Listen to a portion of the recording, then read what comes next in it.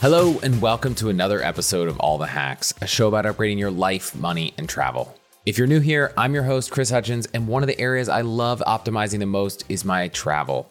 So today we're going to talk about everything you need to know for a trip to France, the world's most popular tourist destination. We'll dig into some of the unique, off-the-beaten-path spots, talk about how to have lunch like a local, and we'll run through all the top regions to visit with a deep dive on Paris. I've been to France about 5 times, but I couldn't think of a better guest to join me than Lindsey Tramuta, who's been living there since 2006. She's a culture and travel journalist who's written for the New York Times, Eater, Food and Wine, Condé Nast Traveler, and a lot more. She's also written a bunch of books about Paris, the New Parisienne, including a restaurant guide, and even has her own podcast called the New Paris Podcast. So whether you're thinking about your first trip to France or you already know you'll be going back, I think you'll love this episode. So let's jump in right after this. Where do I start? Help desk software, payment software, email marketing tools, CMS and blogging tools, SEO tools, deal management tracking, pipeline tracking. You do not need more tools to get more out of your business. You just need HubSpot. Their all-in-one customer platform is the ultimate business hack for all your customer-facing teams. You can create best-in-class campaigns and automate outreach with workflows that will generate more qualified leads for your business. HubSpot will also keep track of every prospect with category-leading pipeline management so you can close more deals. Finally, you can use powerful AI chatbots and develop a knowledge base to scale your support. HubSpot is built to deliver results, drive more revenue, and to help your business grow faster than you ever thought was possible. Try it for yourself today at HubSpot.com. Again, go check out HubSpot.com today. Lindsey, thank you for being here. Thanks for having me. I am excited. France is one of the most popular, not one, it is the most popular tourist destination in the world. I expect most people listening have either been, considered going, or even have a trip on the horizon. So I'm going to start us off. I have 2 questions for you. One, why do you think France is number 1? And what do you think the 100 million people who come each year might be missing when they go?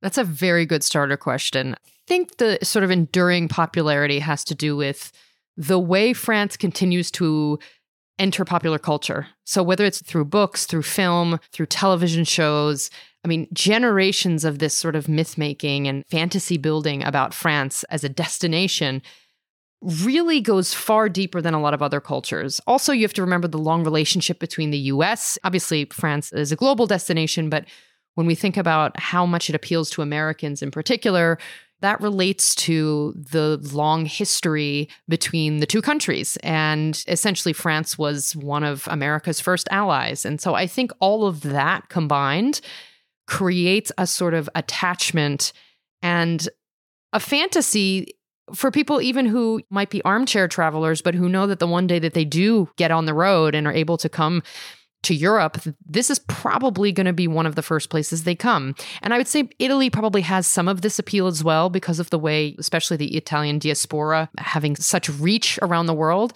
But actually, the one thing I did come across in some of the research I've done over the years is that because France doesn't have a huge immigrant community in the United States, for example, there's a bit more mystery involved. And so I think that plays a role as well. There's a sort of mystery for the average person as to, well, what is France really like? We've seen the films, we've heard the stories. What is it really like? And I think that is a compelling draw.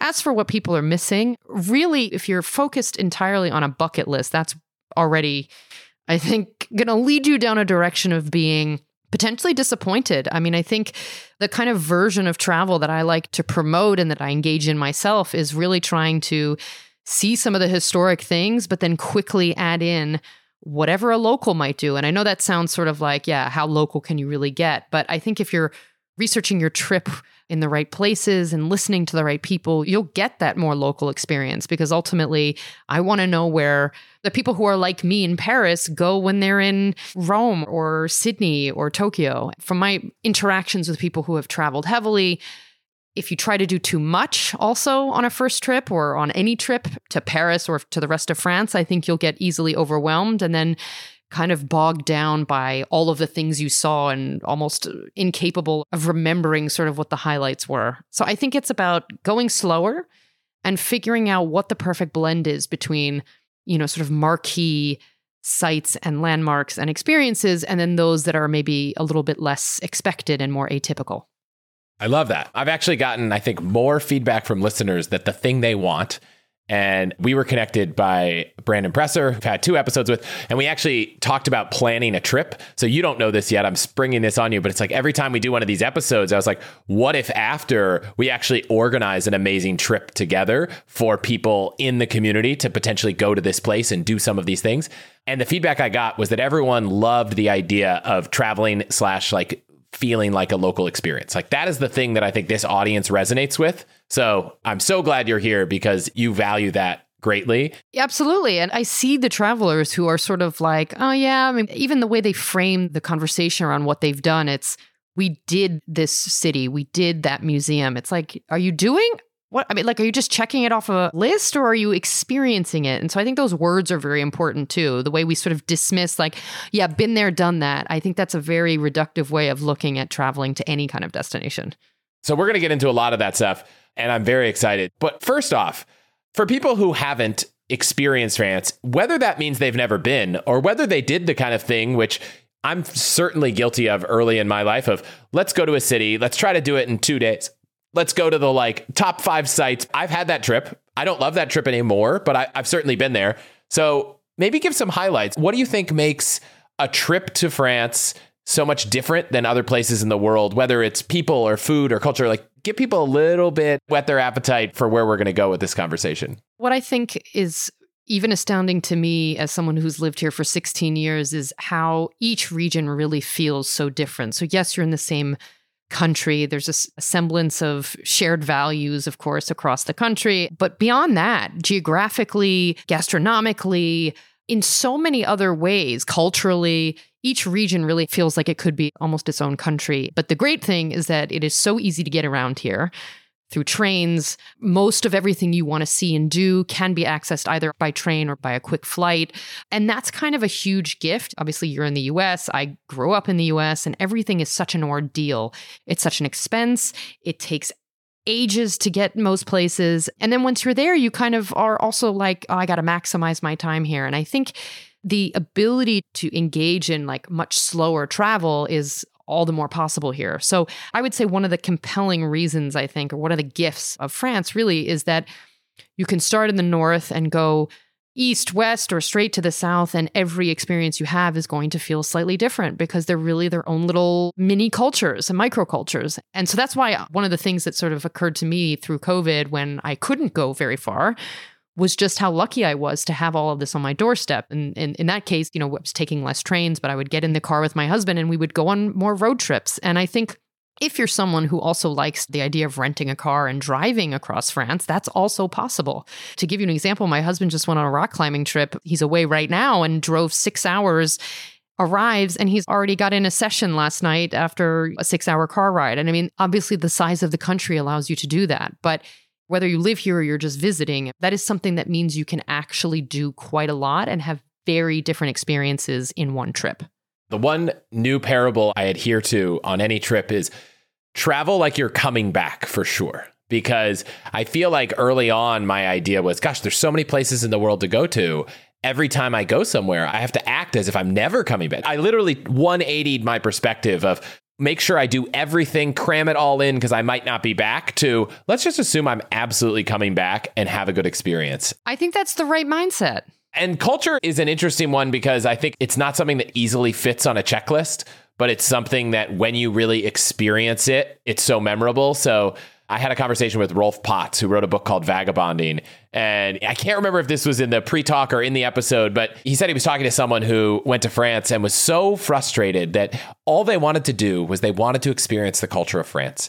And they went to a cafe and they sat out on the sidewalk. People were walking by, and 2 hours later, they still hadn't been able to eat and get their bill. And they were so frustrated because all they wanted to do was leave the cafe to go experience the culture of France. And he's like, you just missed it. Like sitting at a cafe, taking 2 hours to eat your lunch is literally experiencing the culture of this country. Yet you were so focused on trying to go do things. So my new thing is relax, slow down, experience what's there. Don't plan too much. When you're racing to get to the next, I don't know, museum visit or food tour or whatever, that's when you miss some of the most memorable moments, also because of the people you're going to be exposed to, whether it's the person sitting at the table next to you or, the strangers walking by. And also France has the idea of the flâneur, so someone who strolls aimlessly, really with no destination. And strolling is almost an inadequate word for the idea, because it truly means that you are at one with the sidewalk, with the city, with the natural motion of the city. You're seeing things you don't usually see, whether it's like the guy managing the Ferris wheel in one of the parks to someone selling chestnuts at the metro exit. Your eyes are open, and because you're not trying to get anywhere, you're seeing the city, your place, or wherever, in a way you don't usually see it. So this idea of the flâneur is something that I think is naturally appealing to travelers if they're prepared to sort of set the bucket list aside, set the checklist aside, and just be. And so if it means you miss one of the museums, you'll be fine. I think you'll still get a good sense of both what this place is and how rich it is. Okay, so here's what I thought. Let's talk high level first, just about generally structuring a trip, because it's a big country. If someone has limited time, they can't do everything. And let's talk after that a little bit about the culture of the people, and then dive into some specific places. So high level, someone's thinking, I want to go to France. Let's just talk about when to come, the different seasons. And I'm sure there's an argument for all of them. So what kind of experiences you'd have, and maybe how long you need, and we'll go from there. I mean, obviously, anybody who has 2 weeks to spend in France, that's kind of ideal. But I know people who are able to still go slowly, but have a week or 5 to 7 days and visit a couple of places. Obviously, it's slightly more challenging, and invariably they wish they had spent more time, but whatever. If you don't have 2 weeks, that's fine. I would say the period of the year is actually more important than necessarily the duration of time. The summer is getting increasingly more expensive, for one. It's also extremely hot and dry. I mean, France is a victim of climate change, just like every destination. But what we're seeing now is increasing periods of drought. So last summer, I was traveling in the Luberon, which is inland in Provence, and there were serious forest fires all over the region. And that continued well throughout the summer. So there are things that change in what you can and can't do, obviously, when you're in those parts of France when that's happening. But that also means that the probability of encountering a heat wave when you're here during the summer is increasing. And that's even true in Paris. To be frank, like last summer was extremely hot, a series of days going well over, I guess, about 40 degrees centigrade is over 100 degrees or almost 100 degrees Fahrenheit. And when you don't have a lot of AC, you feel that in a really significant way. So summer for me is not the ideal time to come. If that's the only period of time you have, then I would maybe guide you toward cooler locations in France, like the western coast where Brittany is, potentially northern parts of France or Alsace, but even there, they can get have a series of days that are extremely hot. Spring, I'm sitting in Paris right now. We are May 18th and the weather has been erratic, not very warm, very rainy since March. And every year is a bit different. So really we can't speak of sort of any kind of trend for spring anymore.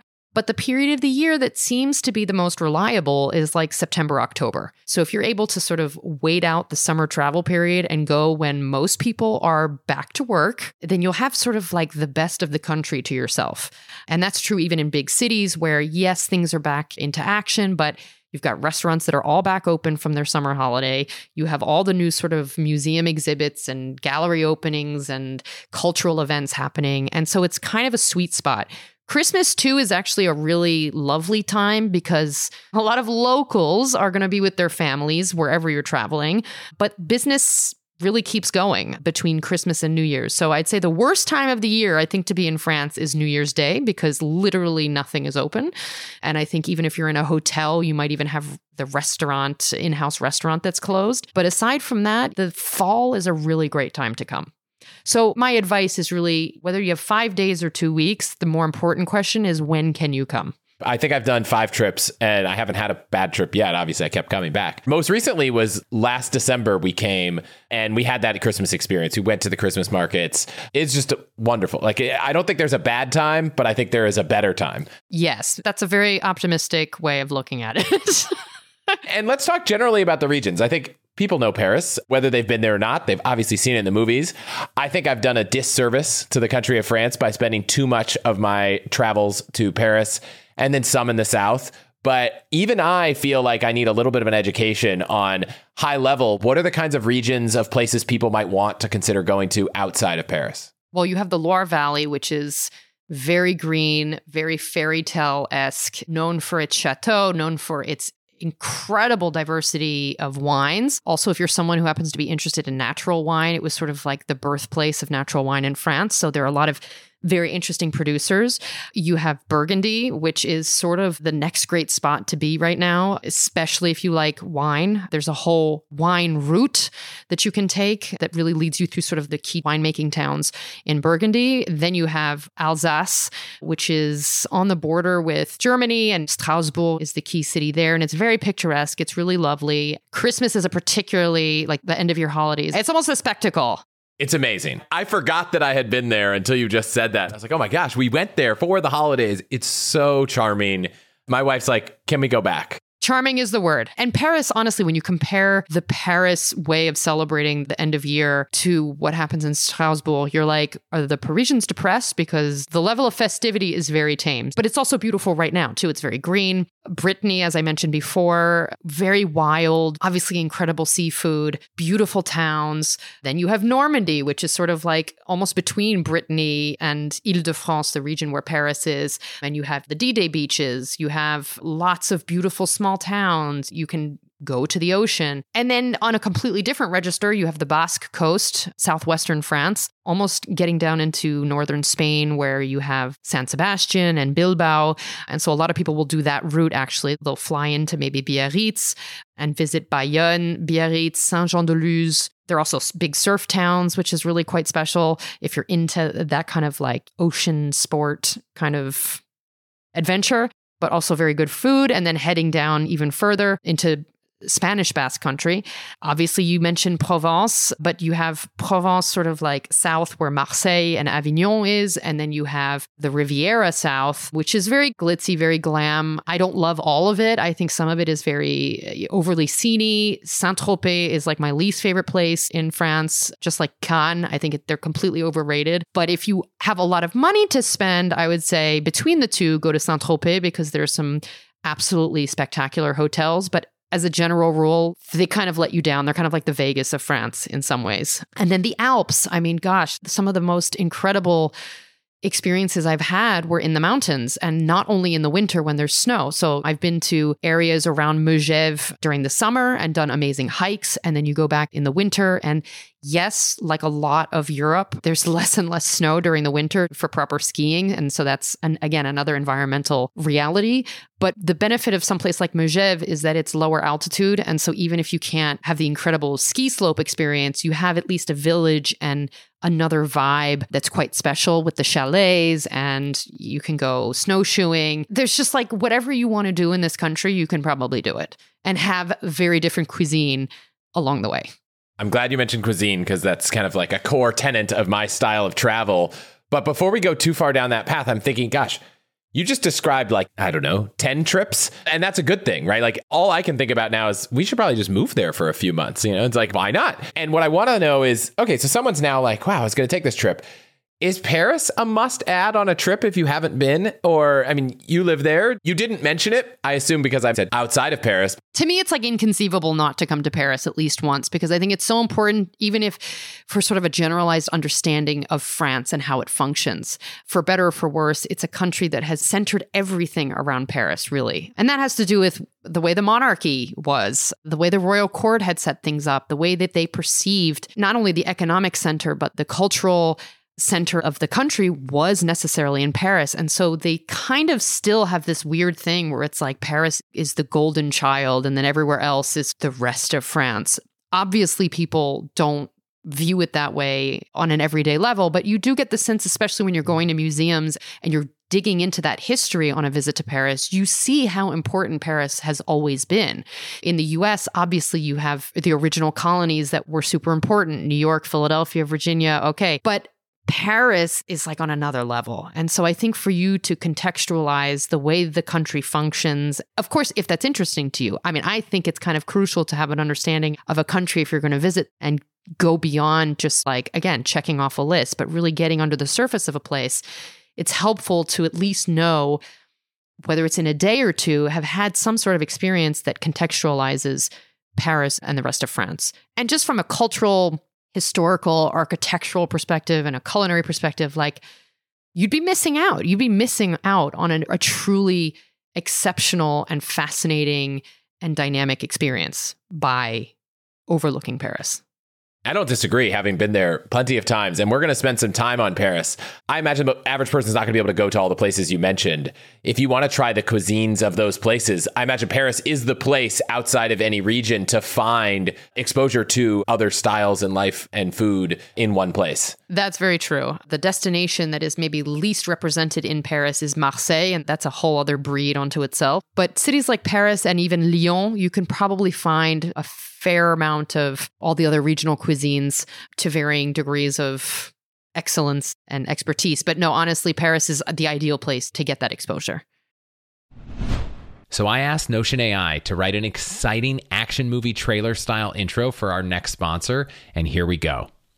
In a world where chaos reigns, Notion rises above the rest as the all-in-one workspace for your notes, tasks, and projects. With its sleek design and powerful functionality, Notion is the ultimate tool for streamlining your workflow and keeping you on track.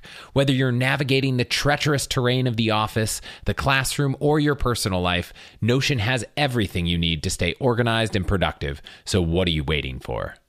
All right, that's pretty amazing, right? I mean, I absolutely love Notion and basically run my entire business life on it. But for the last few months, I've really been learning how to use Notion AI, and I can't emphasize how much time I'm saving. Notion AI helps you work faster, write better, and think bigger, doing tasks that normally take you hours in just seconds. And the best part is that Notion has the power of AI built right into the product, not a separate AI tool or browser tab that you have to copy and paste everything between. So try Notion AI for free when you go to notion.com/allthehacks. That's all lowercase letters, notion.com/allthehacks to try out the incredible power of Notion AI today. And when you use our link, you're supporting our show. Try Notion AI for free right now at notion.com/allthehacks. With travel back on the calendar and my kid in preschool, I need an easy way to optimize my immune system and get some extra energy every day, which is why I kickstart my day with AG1 from Athletic Greens, and I'm excited to be partnering with them for this episode. AG1 has been in my routine for the past 6 months because I think it's the best option for easy, optimal nutrition out there. You take 1 scoop of AG1 and you're absorbing 75 high-quality vitamins, minerals, whole food source superfoods, probiotics, and adaptogens to help you start your day right. Every morning, I mix it up with some cold water, add a few ice cubes because it tastes so good cold, and head to my office feeling focused and energized for the day, which is a feeling I absolutely love. I also love that it has less than 1 gram of sugar and no GMOs, nasty chemicals, or artificial anything. To make giving it a try easy, Athletic Greens is going to give you a free 1-year supply of immune-supporting vitamin D and 5 free travel packs with your first purchase. All you have to do is visit allthehacks.com/athleticgreens. Again, that's allthehacks.com/athleticgreens to take ownership over your health and pick up the ultimate daily nutritional insurance. So if someone's coming for, like you said, 2 weeks would be great. Let's assume they've got 10, 14 days. Paris is in there. How many days do you think you could obviously spend all 2 weeks there? But if you're trying to help someone think about constructing their 2-week itinerary to France, how would you think about breaking it out? And of all the places you just mentioned, are there some highlights you think are great for a first trip? The feedback I get from people is that if they fly directly into Paris, it makes sense to sort of start there, get acclimated, take your time. It's a great place to just sort of walk around. So if you're heavily jet lagged and you're sort of gearing up for maybe even a more active trip in the next places you're going, it's good to sort of ease in with Paris. It's a lot easier to adjust if all you have to do is walk out your apartment or hotel door and stumble upon a restaurant. You don't have to go very far, in other words, to sort of get yourself going when you arrive. So I would say spending a handful of days, at least 4 days in Paris would be ideal, to be honest, before making your way elsewhere. And I think for a first-time visitor, it honestly makes sense to do one of two things. Going to Normandy because of the sort of cultural awareness that exists, especially if you're someone who had family active in the war, Normandy is kind of a crucial stopping point. And even if you're not interested in the World War II experience, you have such beautiful landscapes, such incredible food that it would make sense, as this is still relatively close to Paris. I can drive, I could take a train, I could experience some things and then either come back to Paris or move on from there. But I think it's a good sort of first step outside of Paris, or skipping that and going directly to the south of France, because that's sort of one of the other iconic experiences and something that is so very different from the Parisian experience. So if the idea is you're going to sort of mix the vibes during your trip, being by the Mediterranean is honestly spectacular and opens up a whole other world in terms of understanding France and how it functions. Certainly, if you're more of an outdoorsy person, I would say going from Paris to Provence or Paris to the mountains would make great sense, because there's so much you can do, whether it's, like I said, summer or winter. And I would say the Basque Country is probably better for people who have been a few times, only because it's a very different experience. It's more like the people who go to Portugal, I think, and go surfing in seaside towns in Portugal or are accustomed to surfing in California. That's kind of the vibe there. Yes, it's sort of a true French experience, but I don't think on a first trip, that's the introduction I would recommend. Okay. I want to get to the south of France places because you mentioned a few not to go, but let's pause for a second there. Any places you think that someone might be hearing about when they're planning their trip that are kind of overhyped or maybe kind of emerging and underappreciated? I would say still Brittany remains like there's sort of like a cursory kind of coverage that exists around Brittany for whatever reason. Brittany and the Basque Country, honestly, those are the two places. So again, all the western coast of France that, for whatever reason, I think maybe just being in the shadow of some of these more cinematic places, don't get the kind of exposure that they deserve, but they are magnificent, especially in Brittany. There's probably more in common with like the Isle of Jersey and like the experience on the English coast than with other places in France. So it has this very wild, very natural, totally otherworldly almost experience that it offers. And the landscapes are just absolutely breathtaking. And it deserves to be, I think, more frequented by foreigners, simply because it's one of the few places that remains pretty cool even during the summer. So when we have the heat wave, it's sort of like always the one place we look on the map to be like, what was the max temperature in Brittany in the week of heat wave? And it usually is the only place in the entire country that is like summer acceptable. So maybe a good place to add on if it's a hot summer. And finally, any mistakes you think people make when they're planning their trip that you're like, hey, just before we get into any more details, don't do X, Y, Z? One of the things, I mean, this is a common American trait, I think, is packing like 5 suitcases and trying to then go a whole number of places and have to drag all this stuff along. And I think that it does a disservice because accommodations are almost always smaller than what they're used to in the States. And that must be true in other countries like Australia, where things are just bigger. And then trying to then take all that stuff and go to too many places in one trip. I think people are like, I need to maximize my time. I get like 2 seconds of vacation.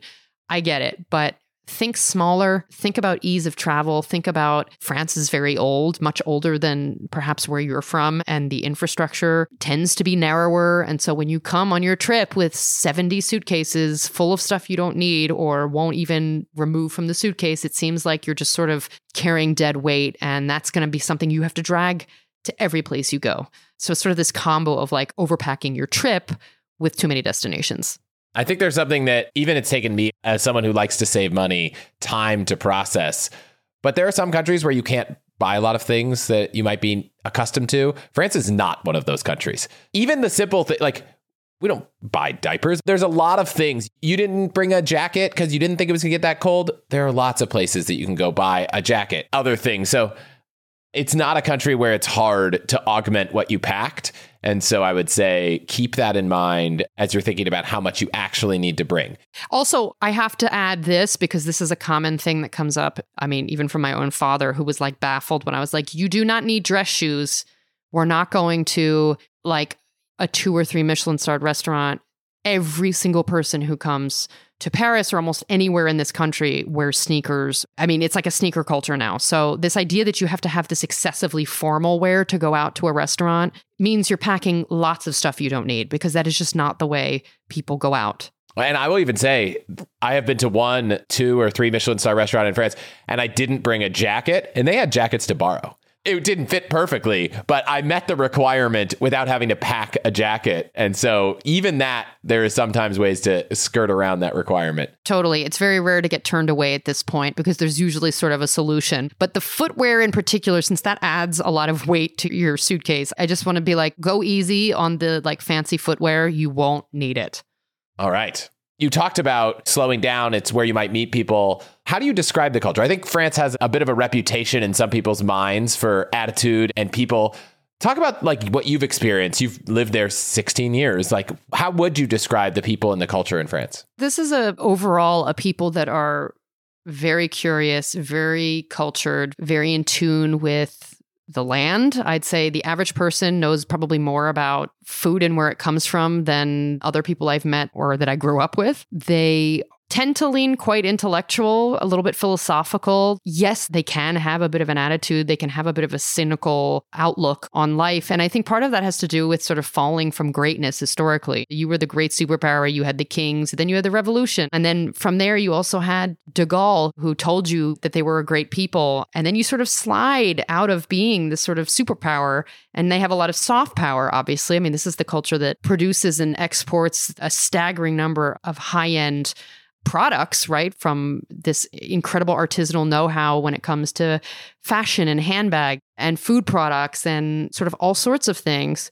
But it's no longer the diplomatic or political power that it used to be. And so I think some of that is like they have this bit of a chip on their shoulder of like, well, we were historically great and powerful. And I think that's something that comes into play quite a lot, especially as I often analyze like the way the politics works here and the way people perceive some of their rights and that they should always have them or not have them or whatever, all the debates that exist on what they should or shouldn't be given without any fight, I think all leads back to sort of their trajectory as a culture, as a country. So they're very proud people. Obviously, they have a lot to be proud about. They've contributed a great number of artistic and gastronomic innovations in the world, but also architecturally. I mean, Paris in particular was a complete innovator when it came to urban planning within Europe in the 17th and 18th centuries. So that narrative or the perspective of Paris and France as sort of this global innovator kind of got lost along the way because other cultures picked up the pace or out innovated them. But this is a culture that I think is very proud of all the things that its people, its greatest minds have done for the world. And also it's a culture that I think struggles with certainly some of the ills of its past. Is there any other country that has properly come to terms with their past? Probably not. But this is like an ongoing part of their existence. And you get that sense that they're still grappling with some things. Depending on where you go, that'll be more or less palpable. But, you know, I'm sure some of your listeners will have heard or seen videos of the protests that we had since the beginning of the year on the pension reform. And like, you can't dissociate something like that happening and the outpouring of passionate critique or resistance. You can't dissociate that with the way the culture functions overall. I mean, they fight for their rights, and that's quite admirable. And if that means that like your route to a museum gets disrupted, like, yeah, that's kind of part of what you come for in a way. You're seeing a people that are really still fighting for the rights they want to protect and the rights that they feel that they still deserve. And I think you feel that in a way that you might not feel it to the same extent in other European nations. That's a good background on who they are, but what kind of local experiences when it comes to personal interactions do you think American or foreigner traveling to France can expect? I think as long as you're willing to engage with locals, they'll engage with you. I mean, if you try to speak a few words in French just to be like, hey, I speak very little French, I speak English, can I talk to you in English? And then you go from there. And then you engage them on whatever they're drinking or what they recommend in the neighborhood. People are warm. People want to have that engagement with people, with travelers. And I think the problem arises when travelers sort of assume that they need to be sort of experience the city alongside of the people, but without actually trying to connect with them. I think that does a disservice to the experience. And then you're missing something that's sort of integral to the experience. And it could be as simple as like, let's say you're having a wine tasting in Burgundy and you're like, you know what? I'd love to know what you recommend. Where do you go when you're not at work? Or where do you go when you're with your family? Trying to get a sense of their version of the place. And it usually allows them to relax and it gives them the chance to sort of provide for your trip, if they can make a difference in your trip, sort of as a gift to them. And so I get the sense that there's this love of sharing that you just need to tap into, but it's there. I never thought about this until just this moment, but there's such a stark difference between asking someone like, where's the best X versus what do you think the best X is? And it seems like a strategy, maybe anywhere in the world, but especially in France, might be to make all of your conversations very personal to the person you're talking to. You nailed it. That is exactly what it is. I mean, the French want to feel like you're inquiring them because it's them, and not just that they happen to be a body that lives in proximity to some other stuff. I think that's an accurate way of assessing what they appreciate. Just like they don't expect you to be fluent. You don't need to like get bent out of shape that you can't have a full-on conversation with them, but they do really appreciate you trying, whether it's with just the sort of salutations or asking, where's the bathroom? Like, just try. Any topics that if you find yourself at a bar having a conversation that you're like, just don't bring these things up. They don't lend well to a conversation in France. I think talk about wealth is very taboo, especially given the disparities that exist between the ultra wealthy and the far less wealthy. I would say stay clear of politics. I mean, if you ask people about the president, you don't live in the country, so you don't have that much of maybe a stake. But it can get kind of heated. And I think then you run the risk of them asking, especially if you're from the US, that will veer right back into sort of the American political system. And if that's not something you're really in the mood to start debating, then like just keep politics off the table. Okay, I like it.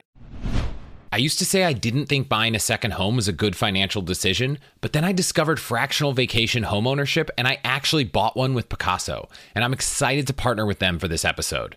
Don't worry, this is not a timeshare pitch. Picasso buys amazing luxury homes in over 40 world-class destinations, then creates an LLC for each home so you can buy as little as 1/8 of the property and have real ownership. But it doesn't stop there. Picasso also professionally manages the home, handling design, cleaning, maintenance, bills, repairs, taxes, and more. And the scheduling system makes it fair and equitable for everyone to enjoy their home. When we first heard about Picasso, it felt like it was made just for us. That same week, we found the perfect place in Napa, toured it, and the next week we were closing. Since then, it's truly become our second home, and it's been so amazing. And it's true real estate ownership. Owners can sell at any time, set their own price, and tap into Picasso's active marketplace of buyers. In fact, on average, Picasso listings resell in 12 days with a 12% annualized gain.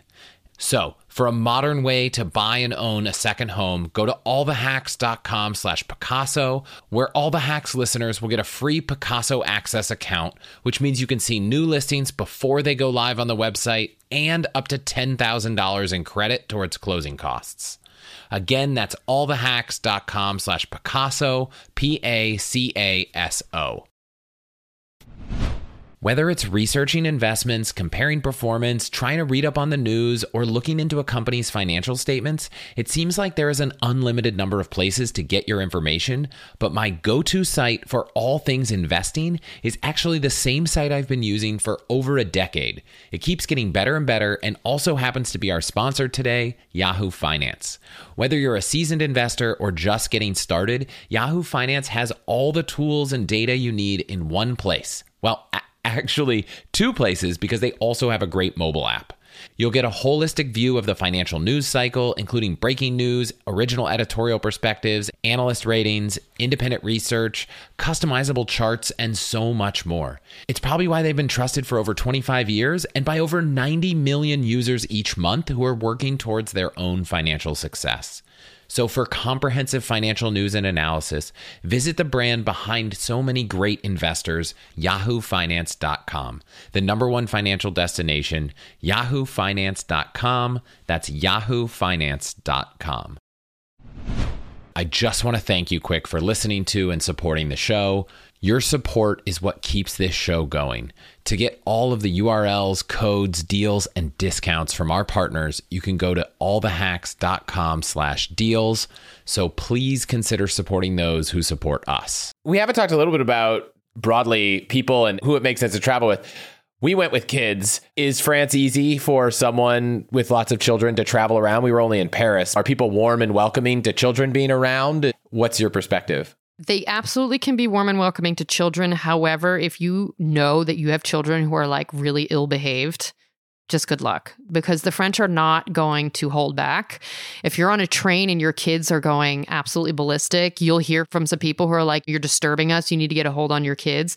Again, I can only speak to Americans, but the way the Americans tend to handle those kinds of situations, they'll give you like horrible side eye. They might scoff at you. If they're older, they might definitely try to like parent for you. And I just think there are certain places, given there's a lot going on, especially in a city like Paris, there are a lot of people, there's a lot of noise, there's a lot of people trying to move quickly. No, we're not quite like New York, but people are still trying to get to where they need to go. And if you're traveling with like a bunch of kids and they're rowdy and you don't have a hold on them, yeah, I think it's going to be stressful for everyone, yourself included. I also think that in Paris, especially, you don't see a lot of very, very young kids at restaurants. I think parents tend to they take them out to the parks, they go to kid-focused places, and maybe during the day, they'll take their kid to a cafe for a snack or a hot chocolate or something. But in the evening, that tends to be sort of like parents' time. So almost all of my friends who have kids, it's extremely rare that they go out with their children to dinner. So that might mean if you're really looking to have a special meal without the kids, maybe you need to have a plan for a babysitter. And there are locals and resources where you can figure that out. Or maybe you have an older child who can watch the younger child. I don't know. But it's totally possible. All of France can be super fun with kids, but just know that it depends on your children. And I think you need to be honest with yourself about what kind of kids you have. I will say we went out to dinner almost exclusively with a 6-month-old and a 2-year-old, and were greeted warmly. So they must be very well behaved too. I would say as well behaved as children that age could be, but it went pretty well. So great. And then what about food? Are there culinary experiences that people need to be having on any trip to France, specific ones? What I would say is that people who come to Paris specifically, because Paris is really the place you could have like a whole host of culinary experiences, some of which are traditionally French, and then the rest are a very modern interpretation of what it means to eat in Paris today. And that might be blended with Southeast Asian food. It might be blended with Mediterranean cuisine. And Mediterranean cuisine could mean from sort of the Levantine parts of the world to the Italian and French coast. So it really depends on what you're sort of looking for. I would say if you're going to go to a place like Paris, if you're going to go to a place like Marseille, where there are multiple cultural influences, it behooves you to sort of say, I'm going to have some very classically French bistro experiences. I might have a neo-bistro experience, which is very contemporary, very inventive, very market-driven. And I'm also going to have some of the other kinds of diasporic cuisines that are very present in these places, because they sort of all make up the fabric of the place. That's the important thing to keep in mind.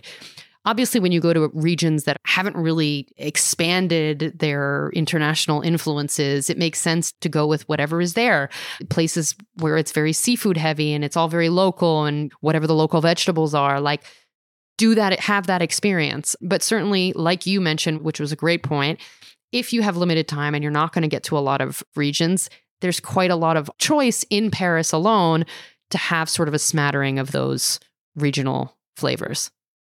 That's great. And is there a source someone could use, whether it's an app, a site, to find reliably good ratings or places to eat? At least my experience, TripAdvisor is not that. What do the locals use? Is it just word of mouth? It's word of mouth, but also we use, so it's le and then fooding.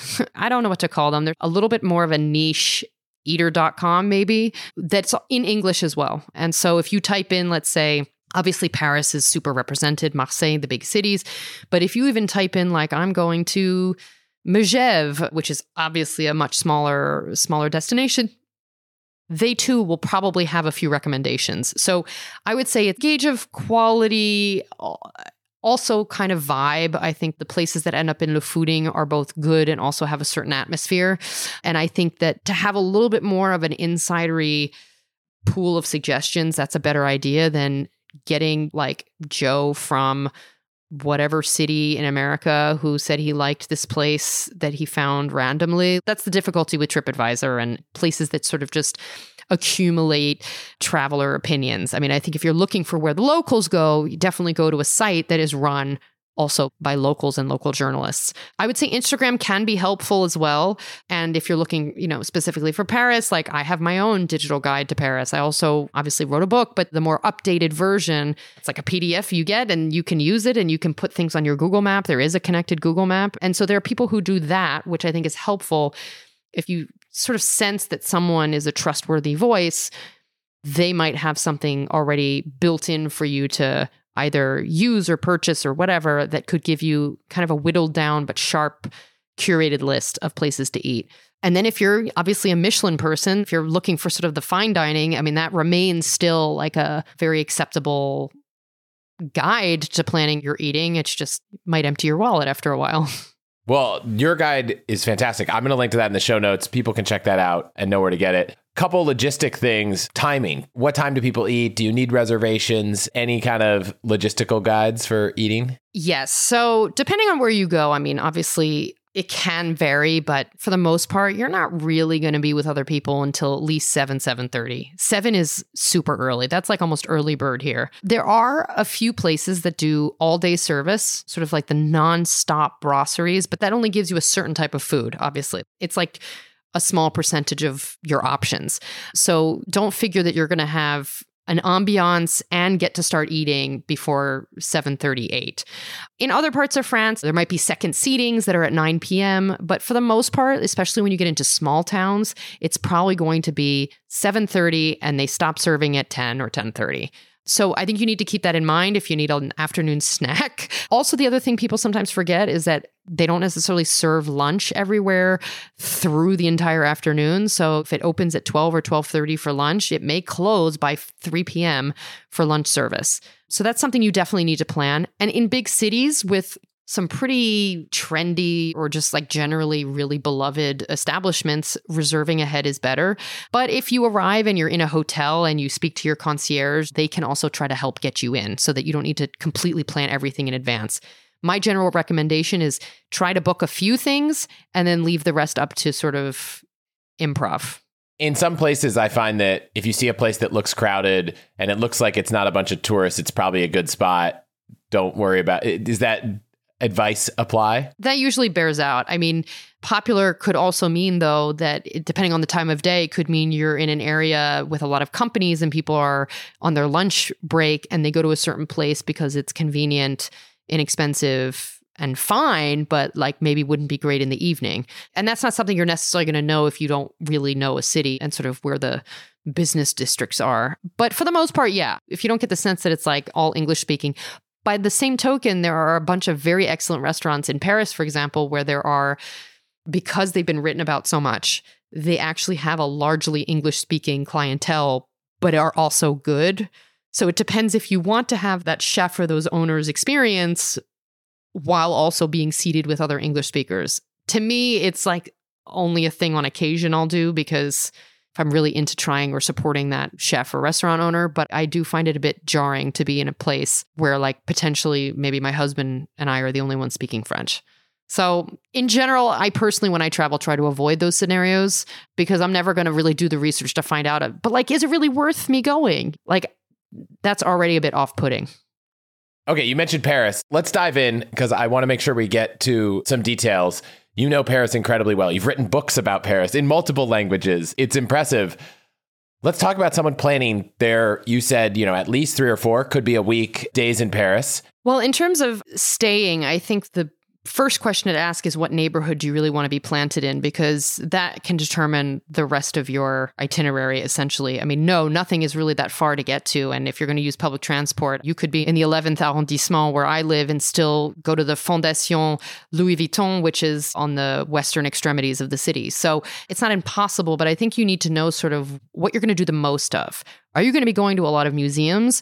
Are you really keen on being near the river? That would dictate sort of what neighborhoods I would recommend to you. And once you've narrowed down what neighborhood you want to be in, and then you can go into sort of, okay, do you want an apartment? Airbnbs are getting way more expensive. At this point, some people think that hotels are back to being sort of the greatest value. And you can also get a lot of boutique hotels, which are really charming, really interesting, great views, great services, and put you sort of in the heart of the action. I know a lot of people who stay in the Saint-Germain area because it's close to a lot of things. It's near the river.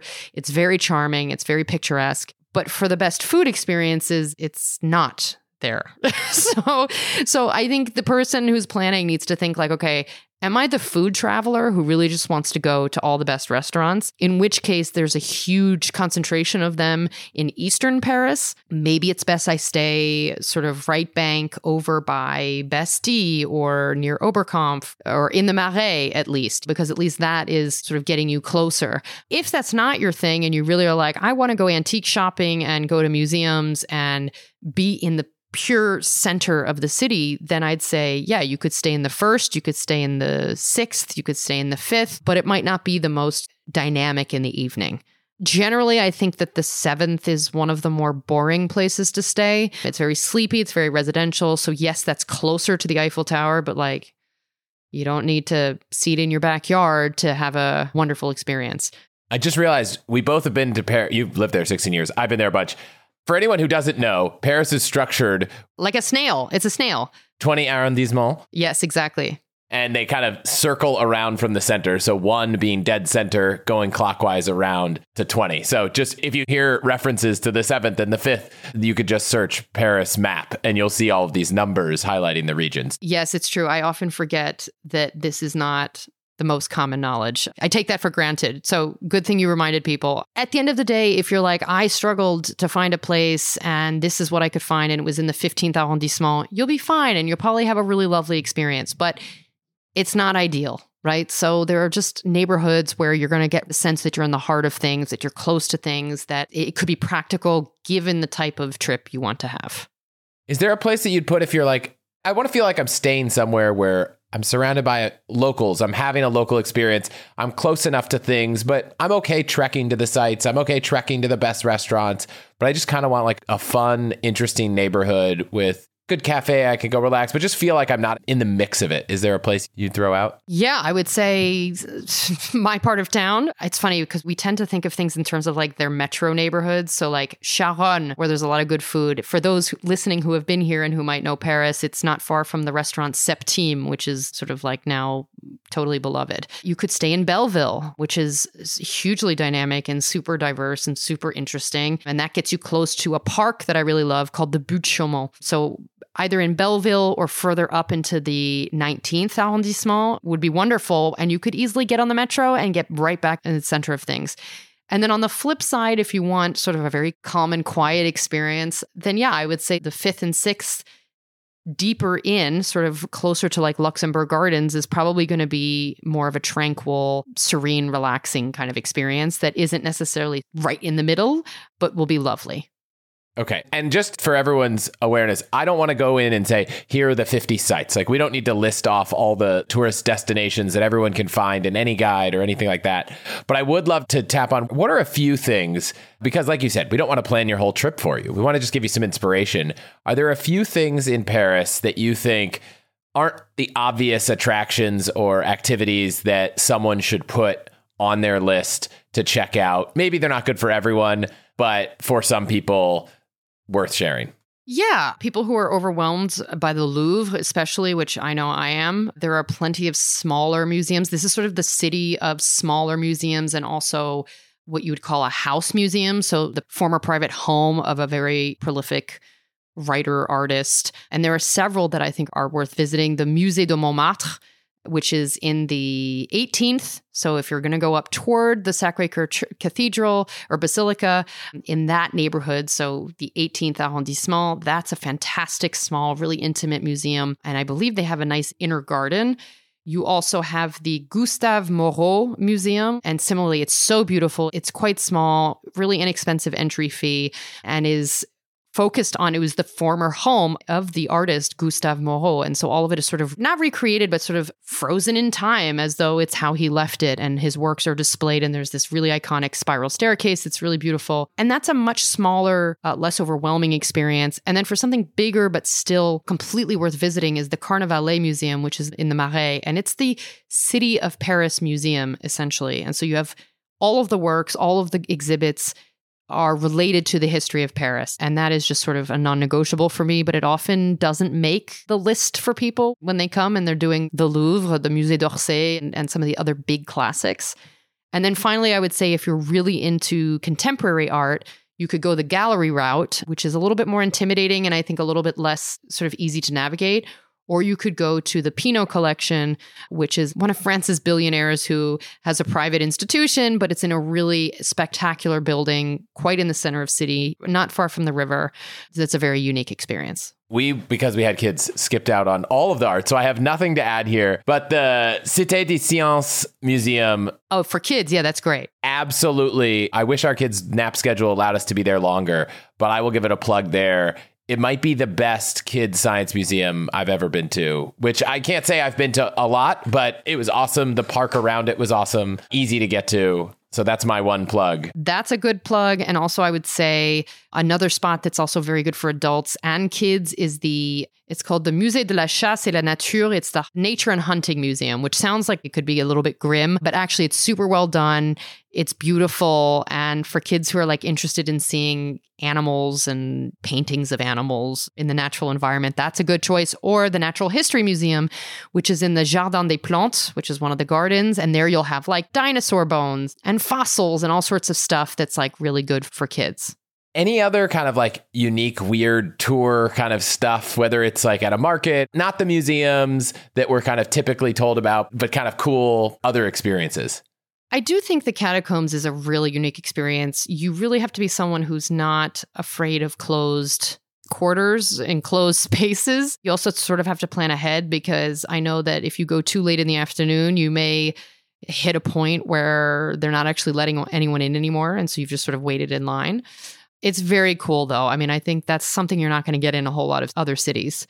And then beyond that, I think there's some sort of unusual tours you can get on that are taking you through a specific history. So it might be like Paris under the occupation or something like the Women of Paris tour. There are things that are sort of not necessarily super unusual, but just not your general overview kind of experiences that are worth looking into. Where do these good experiences exist? Is Airbnb Experiences a place to find them? Is there a better local site? Is there a blog that talks about things? No, that's a very good question. I would say Airbnb Experiences, I think, are only going to get you so far. They might be okay, but I, for one, think the problem is that people don't spend a lot on those. And so you sort of get what you pay for. If you're really into wine tastings, for example, there are certain specialists, for example, certain spaces. There's the Cave du Louvre. There's Cave Woman Wines, and she runs different events in her wine shop. You sort of have to be specific when you're looking. But if you're looking for a service that has multiple types of tours or experiences, I think it's good to look at, for example, Context Travel, which is a company that runs experiences and tours in a variety of different cities in the world and have very good docents and very good themes. And I think in general, the quality of the experience is very high. In Paris specifically, you also have Paris by Mouth, which are obviously, as the name suggests, food-focused tours. And then there are a bunch of independent, smaller run kind of experiences in food. I mean, food is really the area where we're like bursting at the seams with options. But I would say either you get recommendations from, let's say, like a travel planner who has connections with certain key guides, or I, for one, do a couple of tours upon request that are based on my books, but I don't do this full time. So it's sort of like an upon request thing. If you're looking for something you can sort of jump on last minute, you need to sort of find bigger companies. Get Your Guide also has some that I think are going to be a little bit more qualitative than an Airbnb experience. Okay. Food keeps coming up as a theme. So I'll just ask you to throw out any places you love that people should just check out. I know there's an unlimited number of places. You haven't been to them all, but I bet you have some places where you're like, here's some spots that I'd recommend eating at. And I know people love getting the kind of local recommendation. So yeah, I'll give you a couple. Actually, in the 7th arrondissement, which I know I kind of disparaged earlier, but like the key place is L'Ami Jean. And that is just truly excellent consistently. The chef owner has been doing it for nearly 20 years. It has an incredible vibe. The portions are large. It's excellent, excellent, excellent food. There's a bit of a Southwestern French inflection, just really spectacular. Definitely need to book ahead. The other experience I would say is going into the Marché des Enfants Rouges, which is the oldest covered market in Paris, and hitting up some of those stands. But if you want something that's like open all day nonstop, there's a stand in particular in the market called Les Enfants du Marché, and it's seafood, good meats, excellent natural wine. There's a Japanese chef, but it's all French product. It's an incredible vibe. There's a great playlist, and they really run from like noon until the market closes. So if you stumble in at 4 p.m., you know you can at least have something to eat, and it may be the only stand open, but it'll be super fun. You know, there's like kind of a young, really exciting vibe there. Quality of the food is just spectacular. And there is an excellent park for children right outside, like 1 or 2 blocks away, which we went to. But my advice to parents in the parks, don't be alarmed if the park closes very promptly and very quickly. In the US, it's kind of like at night, people leave. In France, I've had, there was a whistle, and at the exact moment the park closed, within maybe 1 to 2 minutes, the entire park had vacated, the doors had been locked, and everyone was gone. And I was caught off guard thinking, well, the sun's still out, we could just keep playing. It was like, when the park closes, you leave. But that park is right next to that market and was excellent. Yeah, the Carreau du Temple, there's like a big cultural center over there too. So that's a great area to walk around in general. But yeah, I think it's kind of like the guards are like, my shift is over. I want to go home. Get out of the park. I would say also Semilla is a great place in Saint-Germain. I'm trying to give you some options here geographically. Is a great sort of modern bistro that's really lovely. And then, oh boy, there's like coffee shops everywhere, like good quality coffee shops. If that's something that's important to you, it's something that's important to me. You have to make sure you have the list, because if you go into any old corner cafe, you'll probably have a really disgusting cup of coffee. Is that list on your guide? No, it's a separate guide I am currently working on, but a lot of it is also on my Instagram page, for example. And in my first book, there's a whole chapter on quality coffee and the difference between cafe culture and coffee culture. So if you want to sort of get the foundation for why it's historically been bad, that gives you a nice primer. But yeah, I think the market is a really great place because also it'll give you lots of options. That's the covered market. And then there are the pop-up markets that are several times a week in different neighborhoods. Definitely look into that. I mean, you can even Google open air food markets in Paris. It's a great place to go get a bunch of ingredients and cheeses and go to a park and have a picnic. Love that. What about people that are looking for some baked goods? Any suggestions for a couple bakeries? I literally am physically incapable of giving just a couple. Like, it's just tremendous. I mean, if there's one that I can recommend that has several locations that might be easy for people, Pierre Hermé is the star. He's been called the Picasso of pastry. And so obviously he has like multiple locations. His stuff is incredible. But, you know, I would also say some of the neighborhood bakeries are really where the huge talent is these days. And one of my favorites is Utopie. I mean, we say utopie, but it's spelled like utopia, but with an E at the end. Is it near Open Comp? I can't remember the name of this sub. Yes, that's exactly near where it is. We tried to go there. And it was like the line was ridiculous. I mean, that'll tell you something. If you go on a Sunday morning, forget it. You're going to be waiting in a line. But the pastries are excellent. I would say Mamiche is another one. They have a location in the 10th and one in the 9th arrondissement, and it's really excellent. And then for the rest, I mean, you just got to connect with me and get my list. Definitely connect with Lindsey. Getting around. Subway, I found easy. There's no real need to do anything else. I don't think we ever took a taxi or an Uber or anything at all. We took the train from the airport. Any other things people should think about when it comes to transportation? Be mindful of the e-scooters. They will be phased out, however, at the end of August because the city voted to get rid of them. They were a bit of a problem, just like the lack of enforcement of rules is a problem. But anyway, that's for another conversation.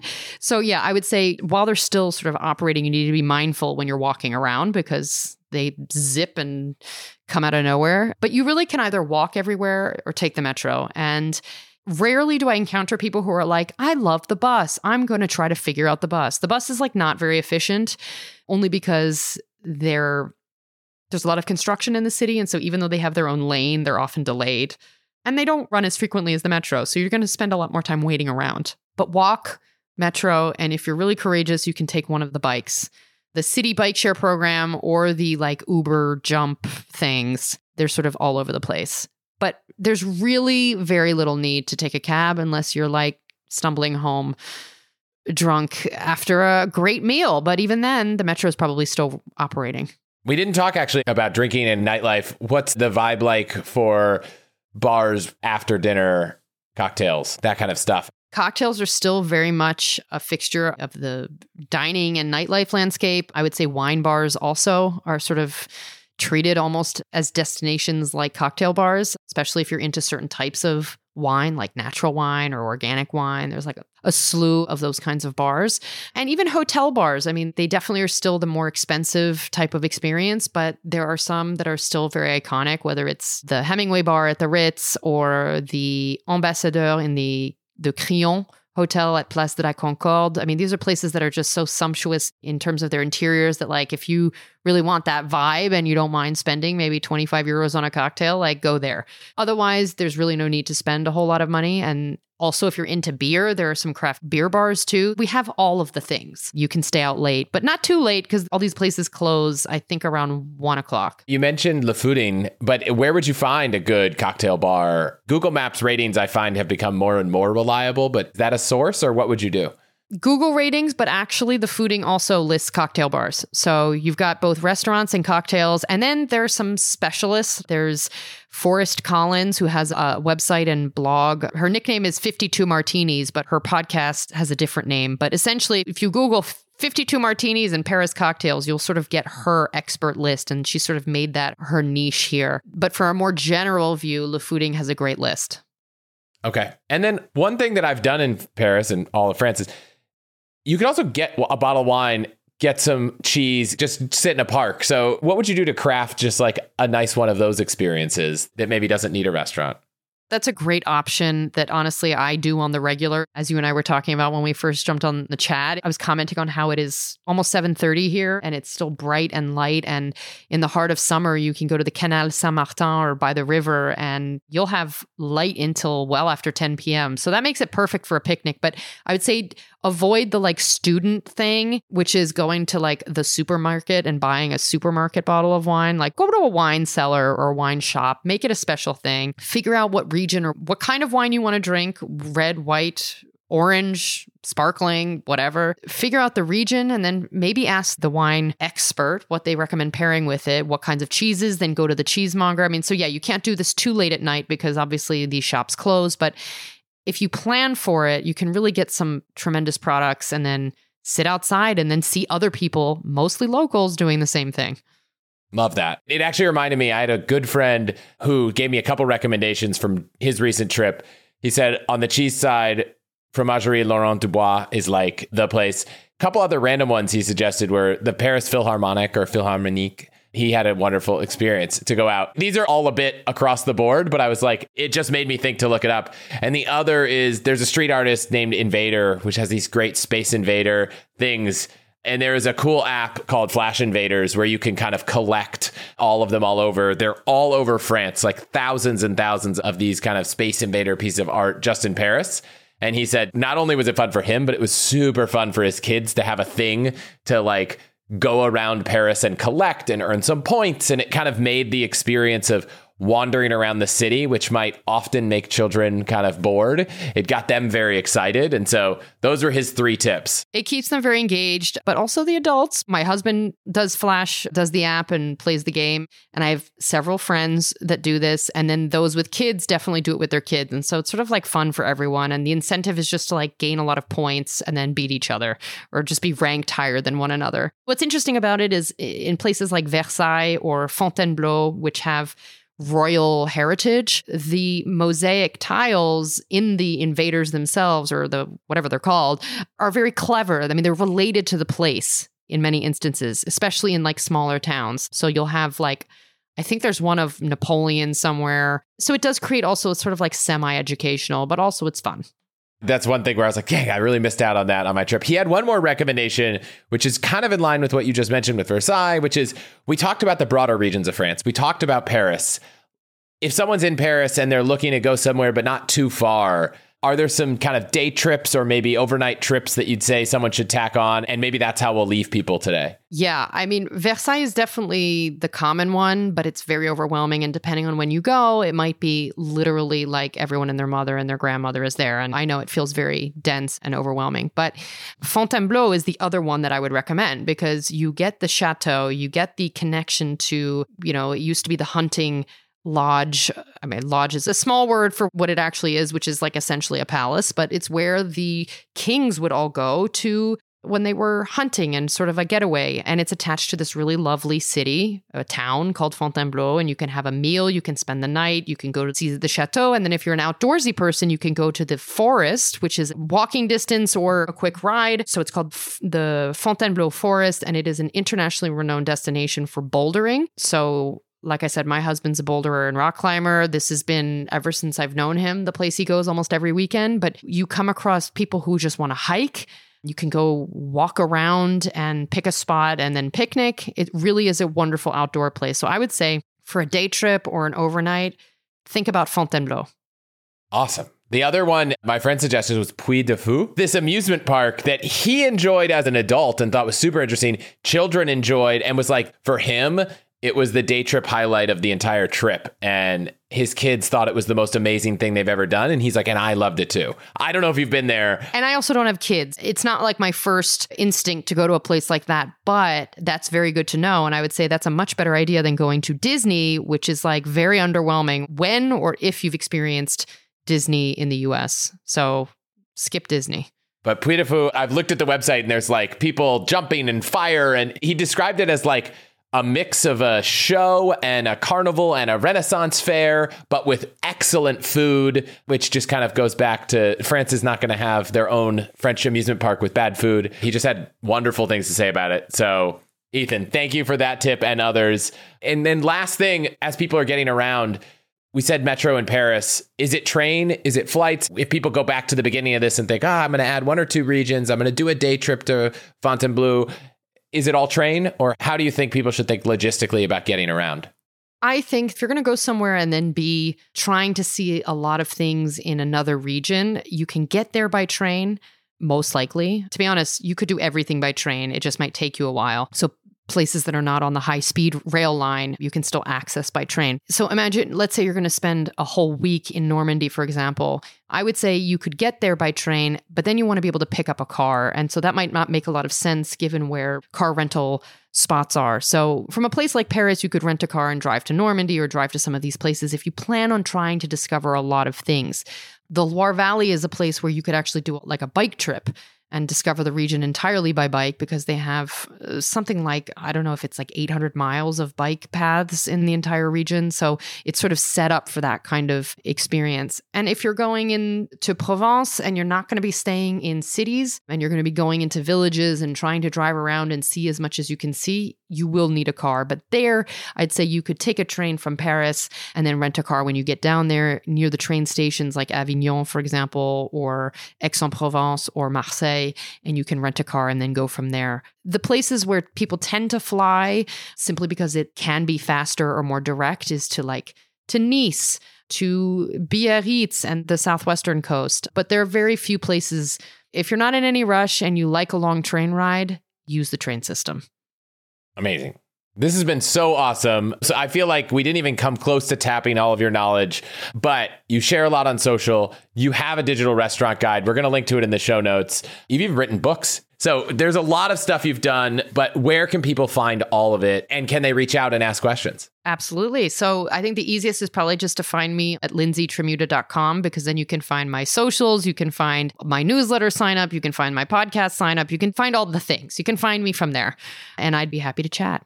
That's awesome. Any parting advice for someone thinking about a trip to France before we sign off? The only thing I would say is do a little bit of research. Don't just come and be like, I'm going to wing everything, because I think that's where people get disappointed, especially when it comes with food. Do a little bit of planning and then leave the rest up to sort of whatever you feel like doing, whatever the mood leads you to choose. But there is a minimum amount of planning that's really necessary to ensure you'll have the experience you deserve to have. I look forward to doing that planning for the next trip. Thank you so much for being here. Thanks, Chris. Wow, we covered a lot, and I am already excited for another trip to France. But before we wrap, I just briefly wanted to talk about using your miles and points for your next trip, and maybe a little bit about the different ways to get there and some deals to be had. So when it comes to flights from North America, almost all of them are going to be going to Paris, either Charles de Gaulle or Orly. They're two different airports. There are in the summer a few flights to Nice, notably on Delta from Atlanta and JFK, on United from Newark, on La Compagnie, the all business class airline from Newark, And then from Montreal on Air Canada and Air Transat, which is actually an airline I have never heard of. There's also a strange flight on Fiji Air to Lourdes, which I think is just because they want to connect. There must be some massive population of people that want to go to Fiji, so they connect all the way there. As for getting to Paris, because that's probably where anyone's France trip is going to start, especially if you're not traveling in the summer to Nice, there are a ton of options. You can fly from 22 different cities in the States. You can fly from 5 cities in Canada. And I didn't quite sum it entirely up, but there are a ton of airlines. So Air France is probably the largest of all of the options. And then American, Delta, and United all fly to Paris. Then a few other ones that I'll just flag. Air Tahiti Nui flies from Seattle and Los Angeles, connecting on to flights in Papeete. And then JetBlue flies from JFK to Paris. North Atlantic Airways also flies from JFK to Paris. And La Compagnie flies from Newark, which is an all business class airline. And then there's 2 others that fly to Orly, which is the smaller airport in Paris. One is Corsair, I think it is, flies from Montreal, but looks like it's only in the summer. And then another one, if you want a good deal, I've actually flown them to Papeete in French Polynesia, is French Bee, which connects from SFO, LAX, Newark, and Miami all the way to Paris. Definitely a great option to save money. The planes were new. We had a great experience. It's a little bit of a discount airline, but I thought it was a good flight, so definitely would recommend that. As for costs, when I just generally look right now from the West Coast, it looks like in coach, you can get down to as low as $700 or $800 round trip.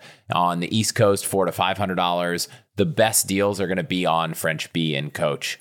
Then when it comes to business class from the West Coast, $3,500 and up on pretty much all the major airlines. And from the East Coast, about $2,400 and up, with the best deals being on JetBlue and La Compagnie. So let's talk briefly about miles and points, though, because I think that is where there's some real magic, and I love to highlight how far your points can take you. So I did a handful of searches just to get a good sense of this, and looking at economy, there's a wide range of prices you can get. So this is why I think it's really important to consider having flexible points, because if you just had points in a certain carrier, you're not going to get the best deal. For example, the absolute best deal right now to get to France in coach, you can do it on Air France for 15,000 points.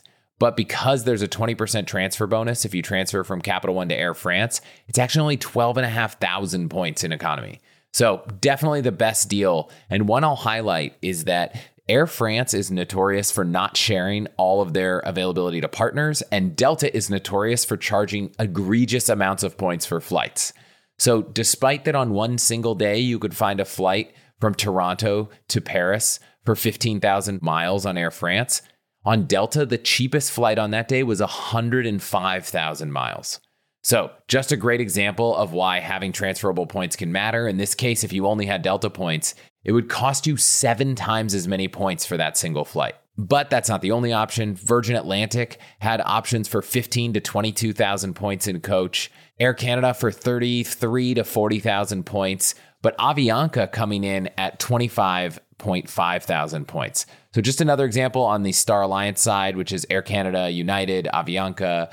Sometimes booking with different carriers can get you a much better deal. So that exact same flight that was 30 to 40,000 points on Air Canada and probably even more on United was only 25.5 thousand on Avianca using their life miles, which you can also transfer to from certain programs. Looking at premium economy, not too many airlines offer it, but I did find a few options.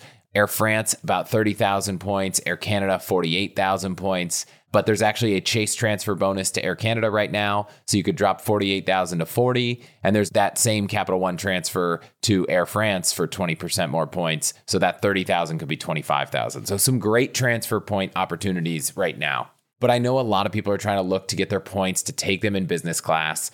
So I looked at a few flights, both from Chicago and Los Angeles. Surprisingly, a lot more business class availability than I was expecting. And it really, again, depends where you fly from. So on the Star Alliance side, for the same flight, United was 80,000 points. Aeroplan was 70,000, but with that transfer bonus, it dropped to 59. And then Avianca with no transfer bonus was 63,000. So I'm definitely a big fan of transferring your points to the Avianca Life Miles program, especially for Europe flights. The deals are so great. You can transfer to them from Citi, Capital One, and Membership Rewards. Obviously, if you only have Chase points, you can go to Air Canada, especially with that transfer bonus. It makes it the best deal. For Air France, it was about 80,000 points to get to Europe in business class when you found the availability. With 20% bonus right now, you can get about 67,000. And I should say I'm a big fan of the Air France KLM Flying Blue program, especially for these long-haul premium cabin redemptions. They have really good award pricing for business class. The program also has access to a lot more Air France and KLM space than other programs do. So they make it really easy. But also every month they have this promo rewards offer, and they do 20 to 50% discounts on select awards. And so I definitely think every time that comes out, take a look and you might find some amazing deals. And then one of the best options of all was using American Miles. If you have American Miles or if you have built points that can transfer there, 57.5 thousand points for business class. The only thing to be aware of is if you're doing that flight and it's on an American flight, the taxes are significantly lower than if you're doing that flight and it's on a British Airways flight. As much as I love British Airways and they have great planes and service and lounges, when you're on British Airways crossing the Atlantic Ocean, they charge an egregious amount of taxes and fees, sometimes as much as $800-900 each way. So definitely make sure that if you're looking on One World flights, booking through something like American, try to look for flights that are not on British Airways because you're going to save a lot of money on taxes. So that's flights. Feel free to take a listen to the end of the episode we did on Italy. There's a little bit of overlap, so there might be some extra content about flights to Europe, but let's move on to hotels. There are an incredibly large number of options, over 200 hotels that you can book with either Hilton, Hyatt, Marriott, or IHG points. Really so many options. So I won't go deep into all of them because at the end of the day, it really comes down to availability. But I will highlight a few amazing redemptions I saw just doing some quick searching. And again, I was doing all of this searching using Awayz, AWAYZ. It's a live cash and award pricer that really makes travel planning easy, that helps you get a great deal on hotels. It factors in things like fifth night free. It shows you the prices in points and dollars. And one of the cool things is you can filter by either which chain you want to look at, or you can filter by which points you have, whether they're Amex or Chase, or even specific hotel points, or whether you're even trying to use a free night certificate. And as an All the Hacks listener, you get $10 off the premium annual plan every single year from now into the future. And that's at allthehacks.com/Awayz, AWAYZ.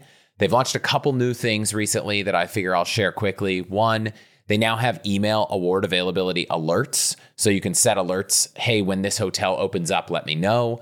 Then they also changed their pricing such that they have a free plan that lets you do a handful of searches early on just to get a feel for the product. They have a trip pass if you're just planning a trip and want to dive in. And then again, if you're going to be using this a lot like I am, they have an annual premium plan that you can get $10 off.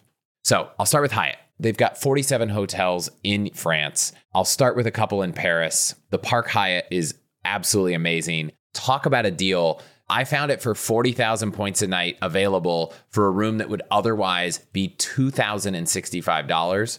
That means you're getting 5 cents per point, which is an excellent redemption. Obviously, if you're booking in the Chase portal, you'd be getting at most 1.5 cents.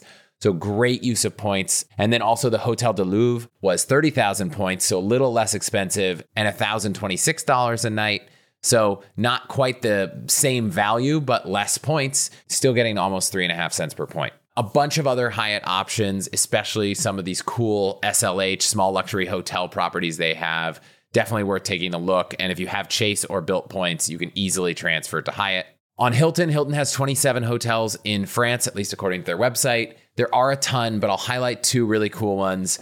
One is the Waldorf Astoria in Versailles. Really cool property, looks awesome. I've never stayed there, but after doing a little bit of research, it seems like it would be an awesome time, especially if you don't want to just make it a day trip. Again, Hilton points are not the easiest to get a ton of value out of, but if you have those free night certificates, they could be a great use. This hotel was 80,000 points on Hilton, but the cash rate was $500. Even better deal was the Maison Astor in Paris. It's a Curio Collection hotel. It's 64,000 points a night on the nights I looked for a cash rate of $620, which means you're almost getting a cent per point, which I think the average valuation for Hilton points is close to 0.5 cent. So that's a pretty good deal there as well. I can't remember if I was factoring in fifth night free for both of these stays, but if I wasn't, obviously that would go down if you booked a 5-night stay at either. Not sure you'd want to spend 5 nights down at Versailles, but maybe you would, but definitely in Paris, no problem. On the Marriott front, there's 69 Marriott hotels across France. For some reason, it came up with a higher number, but it was showing ones in Geneva. I think 69 is the right number, but I'm not going to bet on it. 2 properties that I thought looked really great that I would check out, especially for the deals. The Prince de Galles is a luxury hotel collection in Paris, and I found it for 119,500 points a night, so just shy of 120,000 points. But the cash rate was almost $2,000. So this would be a way to get more than 1.5 cent per point value for Marriott, which is very rare. Also, 5th night free on Marriott if you want to save a little. But if you're not looking to spend 120,000 Marriott points per night, the Renaissance Paris near the Eiffel Tower is only 52,000 points a night. And the cash rate on that hotel is about $543. So you're still getting almost 1 cent per point there. Good use for Marriott points. Still not a good enough use that I would be transferring points to Marriott or Hilton for that matter, unless I was just shy of a redemption and transferring those points got me to the redemption. And the same is also true of IHG. I just haven't found deals that make it worth transferring points from Chase, Cap One, Amex to the hotel chains, except for Hyatt. Man, Hyatt getting 3.5 to 5 cents per point is a really, really killer deal. So I will transfer Chase points to Hyatt for redemptions all the time. On the rest, I don't not like using those points. I have a Marriott card, I have a Hilton card, and I'm earning points when I stay at those hotels and using them for those properties. I'm just not transferring the points there from other credit card programs. On the IHG front, I didn't find any amazing deals, but a couple hotels worth looking at. The Hotel Indigo and the Kimpton Saint Honoré looked wonderful. But another property that wasn't as high on the luxury tier was the Crown Plaza in Paris at République, which I will just flag was where we stayed and an incredible part of town. So much great food, so walkable. So if I had IHG points, I found that for 44,000 points a night. Definitely something I'd consider using. Speaking of Kimpton, the Kimpton chain, which is a part of IHG, has this interesting thing where they create passwords. And if you use the password when you check in, which always feels a little bit strange, you get some kind of perks, whether it's free parking, free breakfast, free drinks, free snacks. And so the password, at least until September 3rd, is no shade. So if you're checking in to a Kimpton hotel, don't forget to say no shade at check-in to get yourself some perks, at least through September. After that, you might want to Google around and see if you can find the new password at the time. Finally, there is another chain I'll mention, 2 of them actually, the Choice Hotel chain. They've got 20 hotels in France. They're all quality hotel, comfort hotel, or comfort suites. Definitely nothing fancy and luxurious, but definitely good options if you have Choice points. Still not sure I would transfer. And then the Accor chain has a massive coverage all of Europe, tons of hotels. But the way their points program works is you just get a fixed 2.2 cents of value per point. If you already have Accor points, great. If you're staying at Accor properties, absolutely, I would be making sure you're earning points. But when you look to transfer from Capital One, it's 2 Capital One points for every 1 point at Accor. So to get a point, you're going to need to give up 2. And so you're really just getting about that same 1 cent per value. Technically, it's 1.1 cents. But I think your points can go a lot further than that. So I wouldn't look at Choice or Accor, really any of these chains except Hyatt, as the best options for transferring points to, unless you find really a diamond in the rough redemption, which is possible. But if you have points in those programs, there are a lot of great options, and hopefully you can find something really great. Just to wrap, for a quick fun thing, we're talking about France. If you heard last week's episode, Amy and I are trying to figure out where to go on this trip we have. We did finally pull the trigger on French Polynesia, so we will get to practice some French. We technically, I guess, legally are going to a domiciled part of France, so I guess that'll qualify for mentioning in this episode. But we haven't actually figured out the hotel situation yet, which we leave in 3 days. So hopefully by the next time I talk about that trip, I will let you know what we ended up doing, because not having a hotel is just not an option. So I'm sure it'll be amazing, but really cutting it to the wire here, which I think I kind of enjoy. And as I get older, I'm kind of realizing is not as enjoyable as it used to be. But thank you so much for listening this far. I hope you're inspired for your next trip to France. I know I am, and I will see you next week.